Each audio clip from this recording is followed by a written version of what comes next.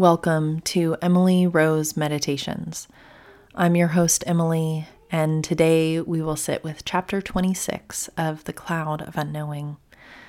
So find a comfortable seat, take a deep breath, and make your heart ready to receive these words. Devote yourself now to a time of contemplation. Beat upon this high cloud of unknowing. Rest will come later. This will be hard work, unless you receive a special grace. Let it become habitual from continual practice. Why is contemplation of God a difficult, costly business?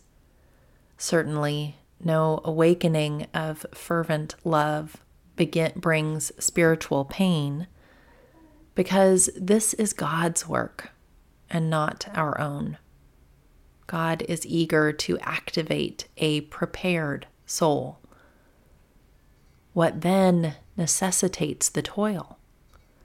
We labor to eliminate the numerous distractions that pester us, placing them under that cloud of forgetting. While we will need God's help with this, we expend much energy. If you diligently practice your own assignment, I promise you, God will not fail you. Get on with it now. Let me see how you are doing. Can't you see? God is waiting for you, encouraging you. Work hard for a little while, and you will soon find rest for your soul. Even though devotional beginners find the effort difficult, contemplative prayer will eventually become familiar and welcomed. The effort will become easy because God will sometimes work for you. God may decide to send a ray of spiritual light to illumine the cloud of unknowing that stands between you.